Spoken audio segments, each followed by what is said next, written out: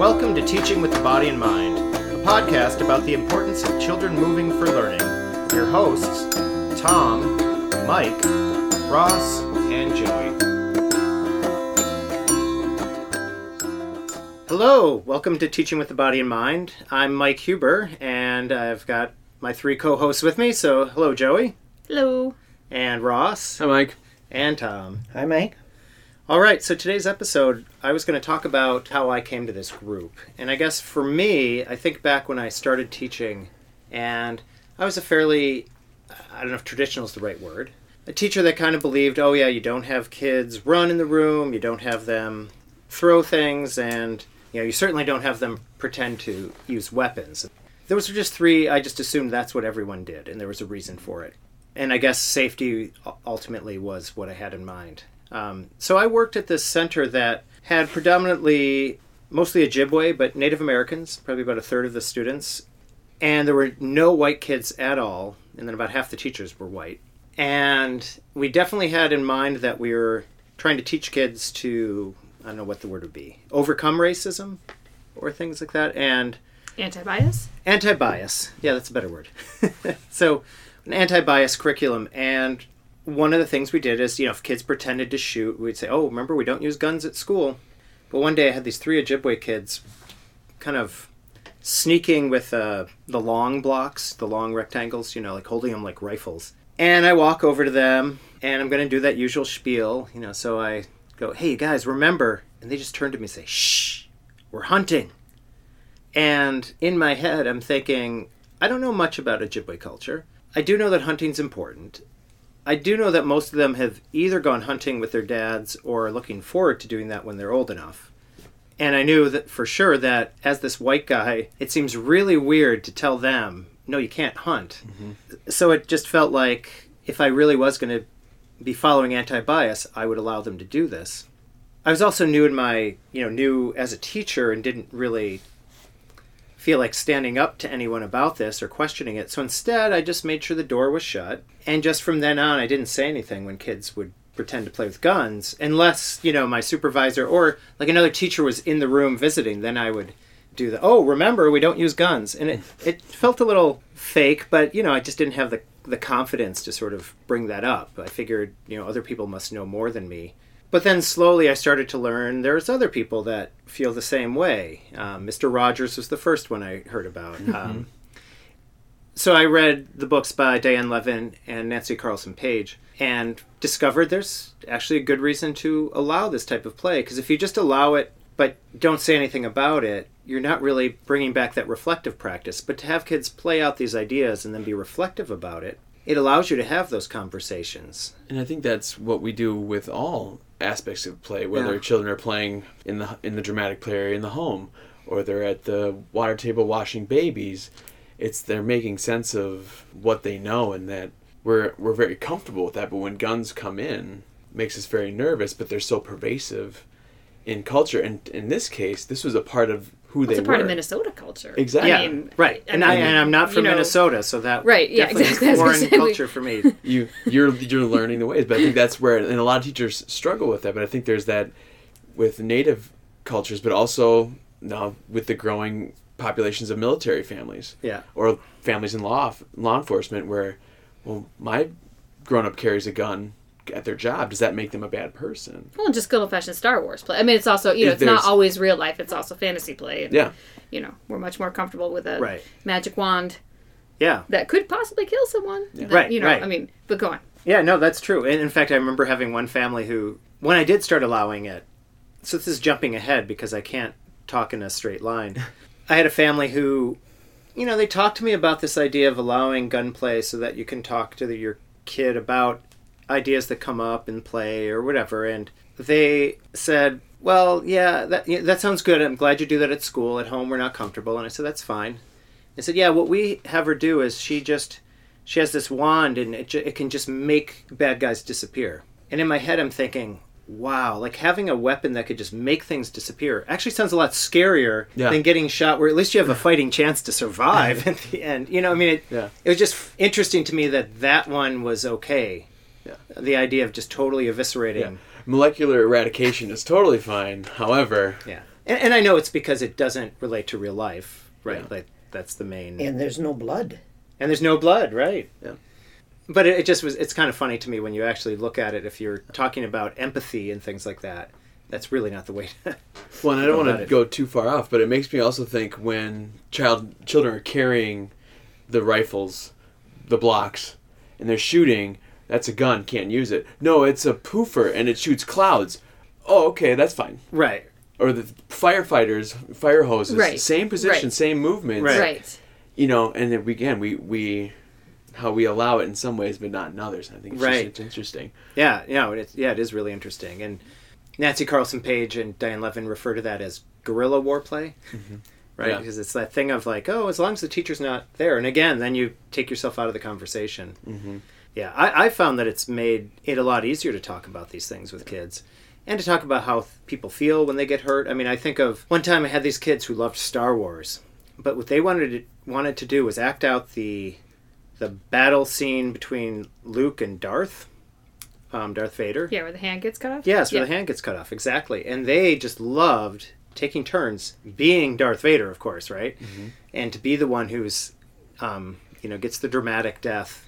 You know, it's just that thing of like, one, they were taking turns doing this, right? Where they do it, like, okay, now it's your turn. Or, no, it's more like, no, now it's my turn to be the one who gets to die. You know, and there's something about that. They're taking turns. They're not hurting each other at all. And they have to be really careful because they're actually swinging, I don't remember what they were using, rolled up paper probably as the lightsabers. But, you know, so there's this idea of like how careful they're being, how empathetic they're being, how respectful of each other they're being. And yet some people would shut it down because they don't want kids to learn to use violence. Mm-hmm. You know, so I just find that interesting, the way that changes. So for me, that was my first step towards this idea of maybe I should listen to the kids closer and see what they're doing with it. Yeah. But then in doing that, of course, that type of play does involve a lot more running and jumping and, you know, rolling around and things like that. So suddenly the room was a little more physical. And some people might say chaotic, but I found that when they're engaged in the game, it's not chaotic at all. They're very focused on what they're doing. Mm-hmm. I might need to help sometimes with them noticing other people around, but I found in general kids really notice those things themselves. I think it gets to that trust of space and awareness that we assume in very young children, you know, that are just learning to walk in the toddler phase or the young threes even, where spatial awareness is growing. But as you're getting into 4 and 5, you see those children, they're really navigating, and part of the game is how close can I get before we... I remember, so when I did that leap of allowing running in the room, I remember one time this kid, we got this new cape that had a red hood. Uh-oh. Mm-hmm. You know, so this one girl put it on, and this other kid's like, I'm the big bad wolf. And he starts running after her, and they start running around the room. And I don't have a very big classroom. So, you know, there's people around playing, but what I noticed was, well, first I noticed my own reaction, right? I immediately wanted to go over and stop them. And I had to consciously tell myself, wait and watch what they do. Mm-hmm. And when I watched, I noticed that every time, like if someone walked maybe 10 feet in front of where they were running, they would already turn and go a different way. Like they didn't even come close to anybody. They kept switching, and if anything else changed in the room, they switched their path. And I watched them do this for about more than 5 minutes. I mean, it was quite a long time. And then finally, the big bad wolf, he's just, you know, and he turns to me and says, will you read to me? Yeah. And so I sit down in front of the bookshelf, and he sits right on my lap, and he is not a kid who ever sat on my lap or leaned against me or, you know, wasn't like a physically affectionate kid. Mm-hmm. And, of course, picked up Little Red Riding Hood. That's what we read. But we read that, and I think we read it twice, with just him on my lap kind of leaning against me. And it was just that, like, that really showed me how much this physical play actually helps me connect to the kids and helps them express themselves, I guess. Mm-hmm. Did you notice when they were playing the game that they were negotiating as they played the game so it would keep going? Oh, yeah, definitely. Like, you know, if she was going too fast, you know, she would notice soon after and slow down, handicap herself. Usually it was about, because it was kind of a circle, she'd cut over closer, right? So the circle was smaller for a bit.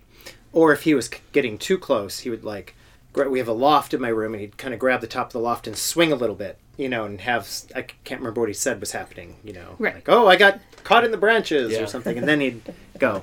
But yeah, they were definitely changing the game so that it just kept going. It was only physical exhaustion finally that.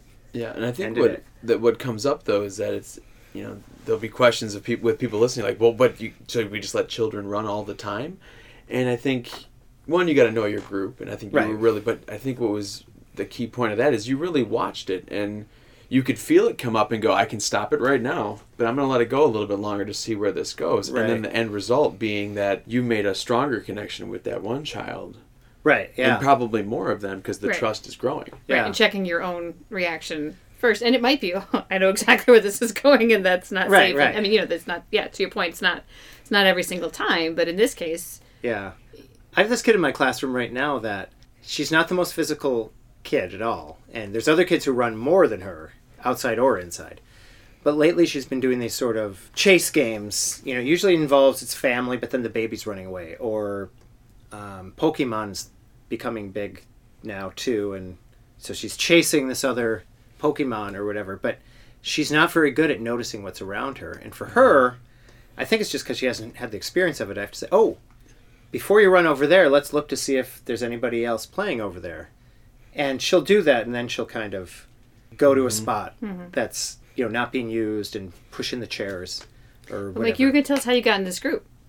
Oh, yeah. So, thank you. So anyway, I was involving rough play, and I actually was teaching other teachers about the gunplay part of it while I was sort of allowing more of this physical play. Then and then people kept asking me, well, tell me more about the physical part of that. And I had my gut feeling or my experiences from my own classroom, but I knew I had to learn more. So I first went to a Michelle Tannick workshop, and she's a researcher from the University of Nevada that does research on rough and tumble play. That was it. I knew, I need to learn more about this. And then I saw her again, and then I guess I read Francis Carlson's book, and then kind of met her through the Men in Early Childhood group, and I guess met Tom there too. And so then Tom and I decided to try to write a proposal for NACCE, and we did, and it got rejected. But we had been talking, about this topic, about rough and tumble play, about the need for kids to move, and decided to have this discussion group. So we kept the discussion group going on a monthly basis, now for 3 years. And after about 2 of those years, I started writing a book on the topic, and so the book came out of this group too, and now the podcast. And so we will continue. Yeah, we will continue. I have not run out of topics, and nobody else here has. So we will all be back next week, and we'll hear from Ross next. All right. So thanks for listening to Teaching with the Body in Mind. Thanks, Mike. Thanks, Mike. Thanks for listening to Teaching with the Body in Mind. We'll be back next week with another episode. Music is by Big Wheel Popcorn.